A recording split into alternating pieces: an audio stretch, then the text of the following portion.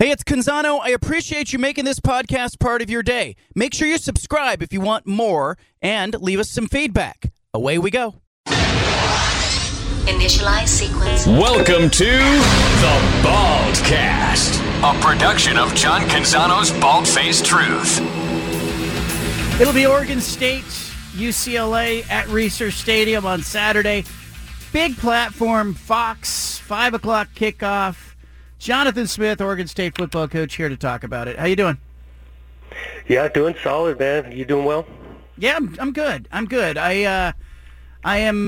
We're in the thick of this season, and I feel like I'm reading a great book, and I'm loving the games. I just want it to slow down. I want to enjoy every week, because of how this season is supposedly the last season. So you guys had a good one last week. I got to see it in person. It was fun to see your offense. How fun was that for you to get the offense going? Yeah, that was enjoyable, man. We needed it in that game the way it was going, but we did. We executed really well. Passing game complementing the running game. DJ had obviously a great game and contributions from a bunch of guys and put up a lot of points, which we needed to find a way to win on the road. What does that feel like to get, I think you've had an offensive and a defensive lineman now catch touchdown passes this season. You're getting you're reaching into the playbook.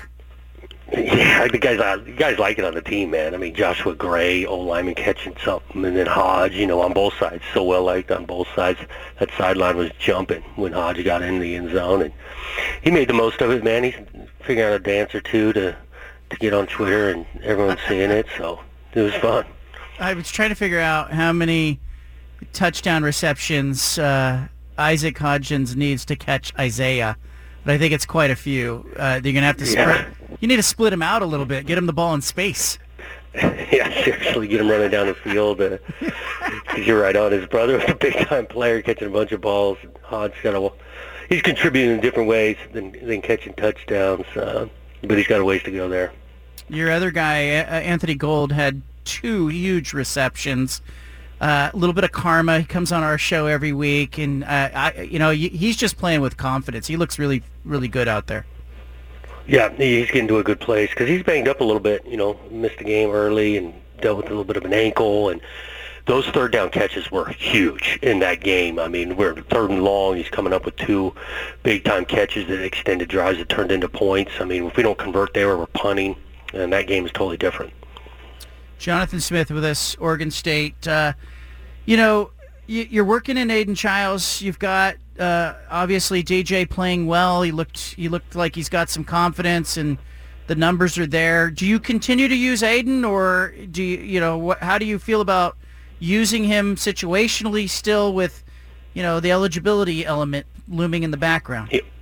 Yep, that's all part of the kind of thought process, conversation. We're going to take it week to week. I'll credit DJ. I mean, I don't think it's gotten to him in any way distracted, out of place, out of rhythm. I mean, last week comes in, Aiden, 3rd series again, and goes down, throws a touchdown pass, and DJ's back in there and rolling. I do think there's value in getting Aiden some experience. And again, that's not the only goal, is to get the guy experience. We feel like he's a good player. He can do some things when he's in the game. And so, look, I don't know for certain what it's going to look like week in and week out. We will not hesitate if we think it's best for the team to keep playing them and use the redshirt year, and don't use the redshirt year. And right. And Aiden's a part of that conversation too. But I think he's feeling good about playing a little bit. So, yeah, we'll see what it looks like this Saturday and each Saturday after. Jonathan, the offense looked great. I've seen your defense look great at other times, and I kind of left the stadium in Cal thinking this, like if this team could ever put the effort together complete on both sides of the ball, who's beating this team? Nobody's going to beat you guys if you guys can do that. How far away does that kind of performance feel to you? Yeah, I mean, we want to put it together, especially as you continue to play quality opponents, and we got a big-time one coming in here. And so we're going to need all 3 phases, not to play perfect, but play at a high level. And again, you got to find ways to win games with your defense, offense, and special teams. And so, I'm confident if we continue to improve and can play well in all 3 phases, we can beat a lot of people. But it's not easy to do. We got to keep working and try to. Again, we're trying to win the game, but we're going to need all 3 phases to do it against some of these teams we got rest left on our schedule. I've heard that a couple times, not trying to play perfect. Is there a reason why? Is it because if you try to be perfect, you're tight, or you can't do it that way? I mean, you're obviously, I think about that with writing in this radio show. I can never write a perfect column. There's too many combinations of words. I can never have a perfect show. It's 3 hours. At some point, I'm going to look back and go, I could have done that, or I could have done that. What is it with football in saying, hey, can't be perfect? Yeah, well, I think it's a little bit about, one, it's not realistic to think that you're going to play perfect, and then the response when something goes wrong. Like, what, are you going to just quit in the second quarter if you have a bad rep? Like, no, you got to keep playing the game, and they've got players too that are going to make plays, and so it's out of your control sometimes to be perfect. You're always aspiring. You want to have sustained excellence for 60 minutes, and part of being excellent is recovering from mistake, recovering from the other team making some plays and momentum swings and all of that. So that's where I go to this game. Is not about being perfect. I think it's a good message too. The opposition this week, UCLA, defensively, they've looked lights out in consecutive games. What do you see on the defensive side, first of all, with UCLA? Yeah, lights out is one way to describe it. I mean, these guys have been dominant. Rushing the passer, long, athletic, schematically challenge you, length in the secondary, can run. Stopping the run and sacking the passer left and right on the tape, and so this is a good defense. And again, they played the last 2 weeks, but really throughout the season, you look at the people who scored points. That ain't a lot of points on there, causing havoc, creating turnovers. So it's a serious challenge playing these guys. The offensive side of the ball, they got a young guy, Dante Moore, who is playing at quarterback. What does he look like to you, and what do they look like in general to you on film? Yeah, he's a gifted passer. He's going to stand in there, and he doesn't get rattled. He recognizes the coverage. He makes some really good throws. Schematically, obviously one of the best in the country with Chip calling the thing, and you always get something new, and they got the tempo part. You look at their offense, too. This thing is balanced in regards to run to pass. They can beat you both ways. The back's a physical runner, not easy to bring down. You're not going to arm tackle this guy. You need to gang tackle him. So there's a lot that'll challenge you on that side. I mean, they've been productive, the amount of yards, points, and they can beat you through the air or on the ground. Were you surprised that at that Washington State-UCLA game when you looked at the film? I don't know about... Again, Washington State's, I think, really good. I'm not surprised because you knew that defense, UCLA, could affect the passer, and they did a good job of that. Got a couple of turnovers. I thought the game would be close, and it was. So not totally surprised because these things are competitive, and you just don't really know week in and week out how games are going to go. I would have been, surprised that it was 52-40 against Cal. I mean, that was surprising, right. But you just don't know how these games are going. I think UCLA, Washington State last week was the same thing. If you had told me that Cal was going to score 40 on you guys, I would have said it was a loss. Because I would have said no, there's no way. I felt like Cal's defense would do a little better job on you, but you guys lit it up. When you get into a game like that, you're looking up at 92 points in a game with Justin Wilcox, that's insane. That doesn't happen very often, I know. Anyway, Cal played good on offense now. Like the brand new quarterback, we hadn't any tape on him. He's running around making plays. Their run game, we did not do a good job handling at all. Both backs are good. Odd and slipping on his name, 22 good runners. And we helped them out, too. I mean, we onside kick on a risky play, give them the ball at the 19. We roughed the punter, give them a free first down. They end up scoring on that thing. So that's how these football games go.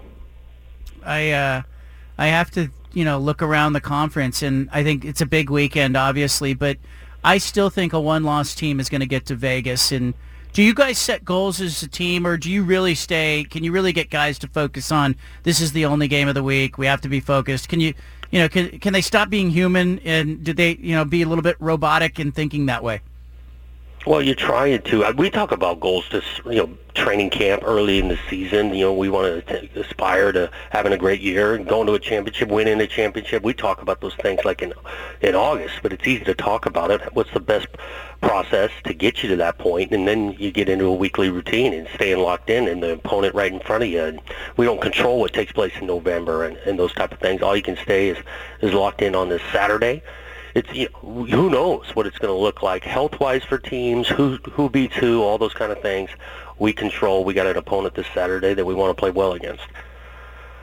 All right. You're not a rah-rah guy before games. You've said you're not a pregame speech guy, but afterwards in the locker room after a win, what do you talk about? The weekend? Do you talk about the game that was just played? What kind of messaging? Like the Cal game, for example. I'm not in the locker room after the game.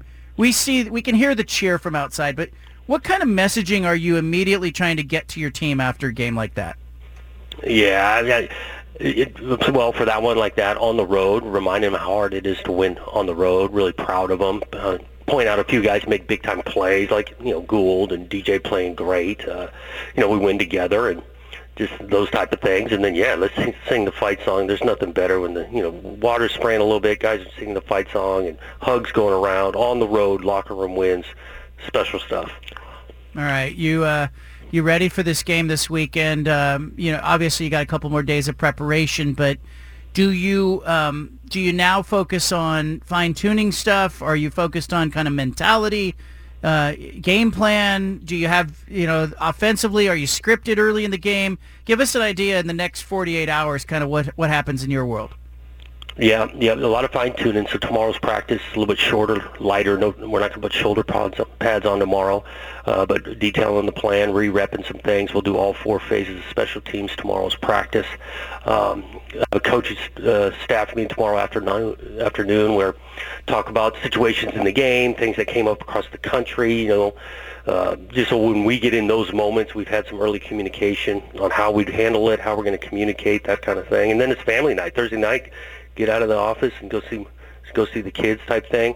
We do get some work done Friday morning, lighter again, but re-repping a lot of things and go through it. And then we got some meetings in the evening and then wake up. Saturday, 5 o'clock kicks. We'll do a couple walkthroughs during the day, watch a little college football, and hop on the bus, whatever that is, about 2:30. Are you superstitious? Not totally. How about this? So Dennis Erickson used to say when I was playing, the only superstition he had was to have good players. So I always thought of it that way. I got a little bit routine and stuff, but ultimately these guys are the ones that you're going to prepare to go out there and fly around and count on the players. All right. Give us one thing in your routine that you kind of like to keep sacred, like one thing you do each time. Oh, jeez.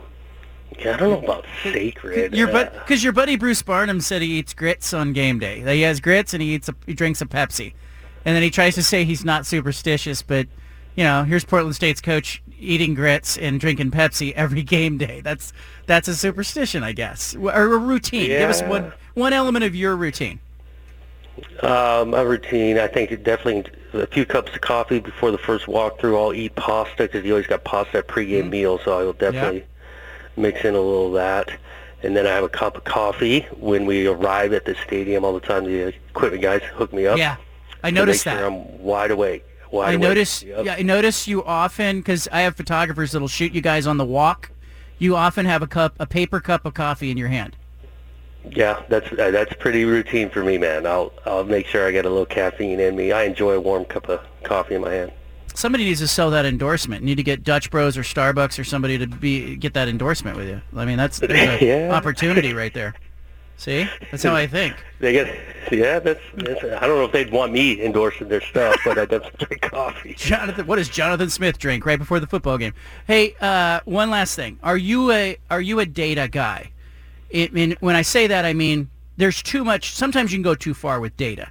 Are you more of a data guy when it comes to game planning, or are you more data's cool, but I need to feel it too, and I go with what I feel? Yeah, I'm going to go on both sides of it. We definitely have data, tendencies, analytics, information that way to help with whatever play calling or decision making.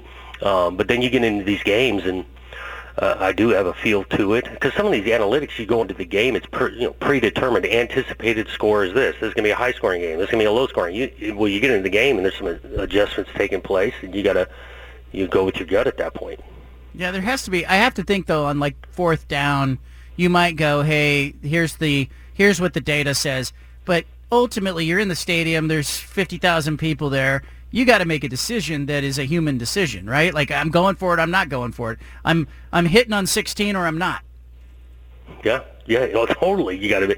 Now, again, this data will lead up to that decision. You kind of know, especially on the fourth down thing, or, when you're onside kicking at the end of the game when you start with that. But there's a gut feel. The previous play tells you information right before you're making the decision. You're anticipating third down going a certain way. Well, it might have gone totally different. You might have taken a 10-yard sack. And so there's a lot going on that 40-second clock, decision-wise, communicating it from myself to the play caller, to the signaler, to the quarterback to get it to the line of scrimmage. There's a lot. All right. Good luck to you on Saturday against UCLA. Have a good cup of coffee and a good game. Yeah, I appreciate it, John. All right, you take care. There's Jonathan Smith. Get him a coffee endorsement. Where's Dutch Bros on this thing? Scott Ruick, the women's basketball coach, he's got a Dutch Bros cup in his hand or on the bench. You know that's sponsored. Somebody at Oregon State in the athletic department, get on this. Golden opportunity. Oregon State at home, where they are a favorite on Saturday. I don't want to come off like a homer, but I picked Oregon to win on the road at Washington. My official picks will go out tomorrow at johncanzano.com with the spreads. I think Oregon State's going to win at home against UCLA on Saturday. So I'll take the trend being your friend there, 27-1. I just think Greaser Stadium's one of those places. But Steven and I are going to give our lean for the week coming up. I have some feelings about all of these games. Great week of Pac-12 football games. Leave it here. We'll give our official picks later in the week, but Steven and I often will give our lean for the week. What is our lean? Well, we've got it right here. We're going to go through the football games for the Pac-12 conference, and we will give our picks for the week, but not officially. All right. Stanford's at Colorado, 7 o'clock on Friday. This is a Friday night game on ESPN. Be a pretty big audience there with Colorado involved. Colorado's favored by 11.5. I think it's too many points. Right now, I'm leaning Stanford. How about you, Steven? Yeah, too many points right there. I don't know that Colorado is ready to be a double-digit favorite over pretty much anybody at this point still. Like, the way that they've played isn't that good to be favored by that much. It'll be interesting to see if Travis Hunter plays, John, if he gets ruled in on Friday, if that point spread goes higher, if he's active or if he's inactive. If it is, maybe that goes up to 14, and even that, I think, is probably too many points. I'd still take Stanford, even with Travis Hunter being that good. But I hope Travis Hunter plays. I'm excited to see how he does. But Colorado, they struggled against Arizona State, but they got the win. You got to give them credit there. But I just don't think they're ready to be that big of a favorite. So give me Stanford. I think Colorado wins and gets to 5-2. Man, crazy season for them. But I think Stanford will lose by about 10 points. I think there's a chance Stanford could win this game. I think Stanford will be in it, and that's why I'll take Stanford in the points. But I think Colorado wins by like 6, 7 maybe. But I don't see a double-digit win by Colorado. Let's go on to Cal. Cal's at Utah, noon, Saturday, Pac-12 Network. Utah's a 13.5-point favorite. Utah, we don't know if they're going to have Cam Rising or not. It's the same old week. I'm really struggling with this game because I like Utah, but the way that Utah plays without Cam Rising is it's not like they're playing 35-31 games. They're playing 14-10, 14-7, and when you involve 13.5 points, it's an awful lot of points. Right now, I probably will lean a little bit of Cal, maybe. I don't know. I need an official pick. I need more info on Cam Rising, but I would lean Cal right now and take the 13.5, but don't hold me to it. I could change my mind overnight.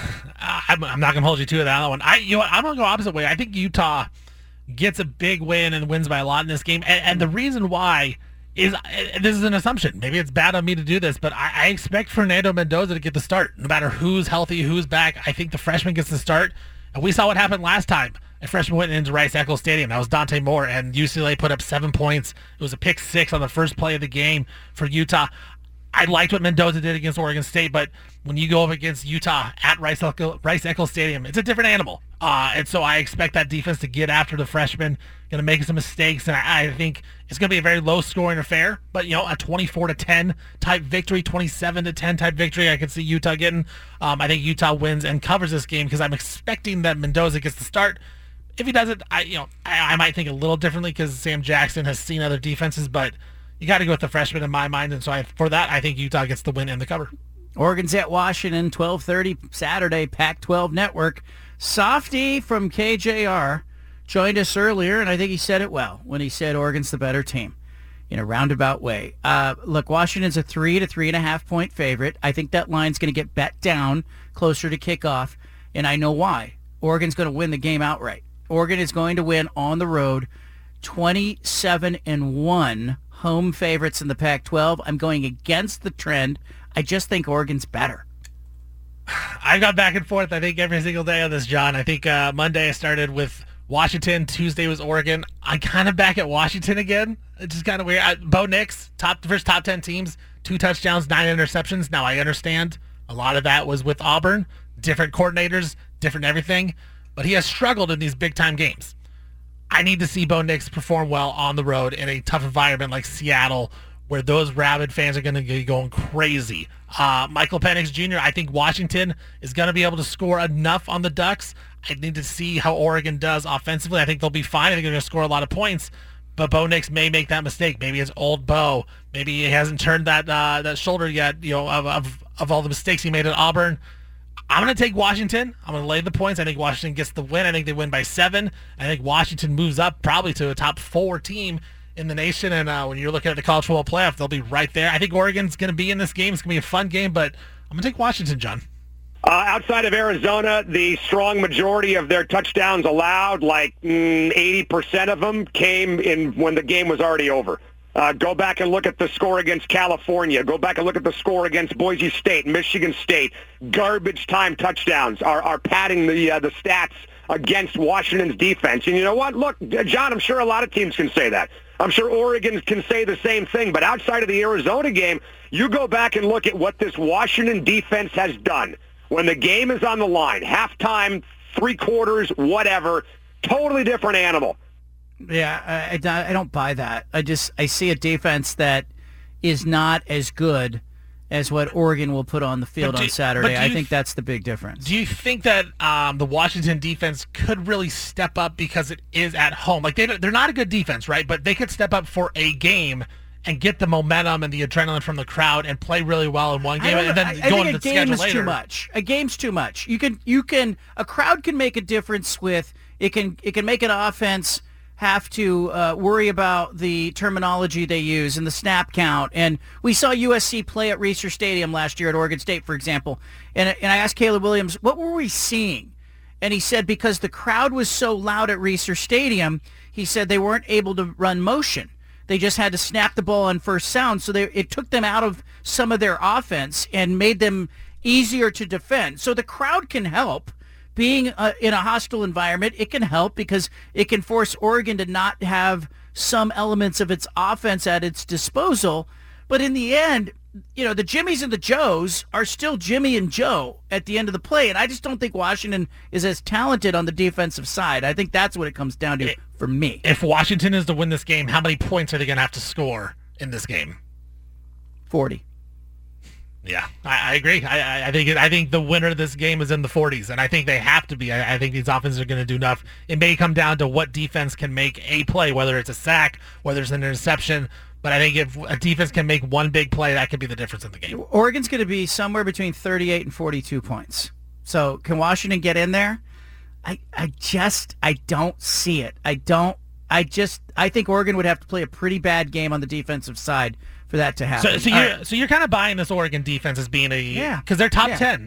But I'm not saying they're going to hold Washington to 14 points. But I think they can hold Washington to 31 and win the game. Like I think it could be a 35-31. It could be a 38-31 game in that case. So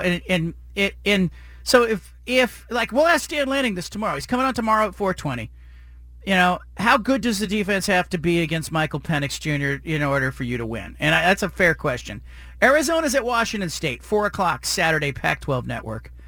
Washington State's an 8-point favorite against an Arizona team that's been better. I think Washington State bounces back. But right now, Arizona in 8? Dare I take a road dog to play close? No, I'm not going to do that. Washington State's going to cover at home. Yeah, I agree with you. I feel good about this one, actually. I think Washington State gets a big-time win, double-digit type of win. Cam Ward bounces back from that UCLA game. The defenses between UCLA and Arizona just night and day. And so I think Washington State back home, gonna get it. It's gonna be chilly for Arizona. All those guys going up to Pullman. Great home field advantage. I think Washington State gets the win and the cover. USC's at Notre Dame, 4:30 Saturday on Peacock and NBC. Trojans against the Notre Dame Fighting Irish. We interrupt this broadcast with a special announcement from the Bald Hey, Faced sorry to Truth interrupt the Reporter. podcast, but if you want to listen to more of the Bald Faced Truth Radio Show, including more of this segment that you're listening to, make sure you subscribe on SoundCloud and iTunes to the Bald Faced Truth Radio Show. Thanks for listening.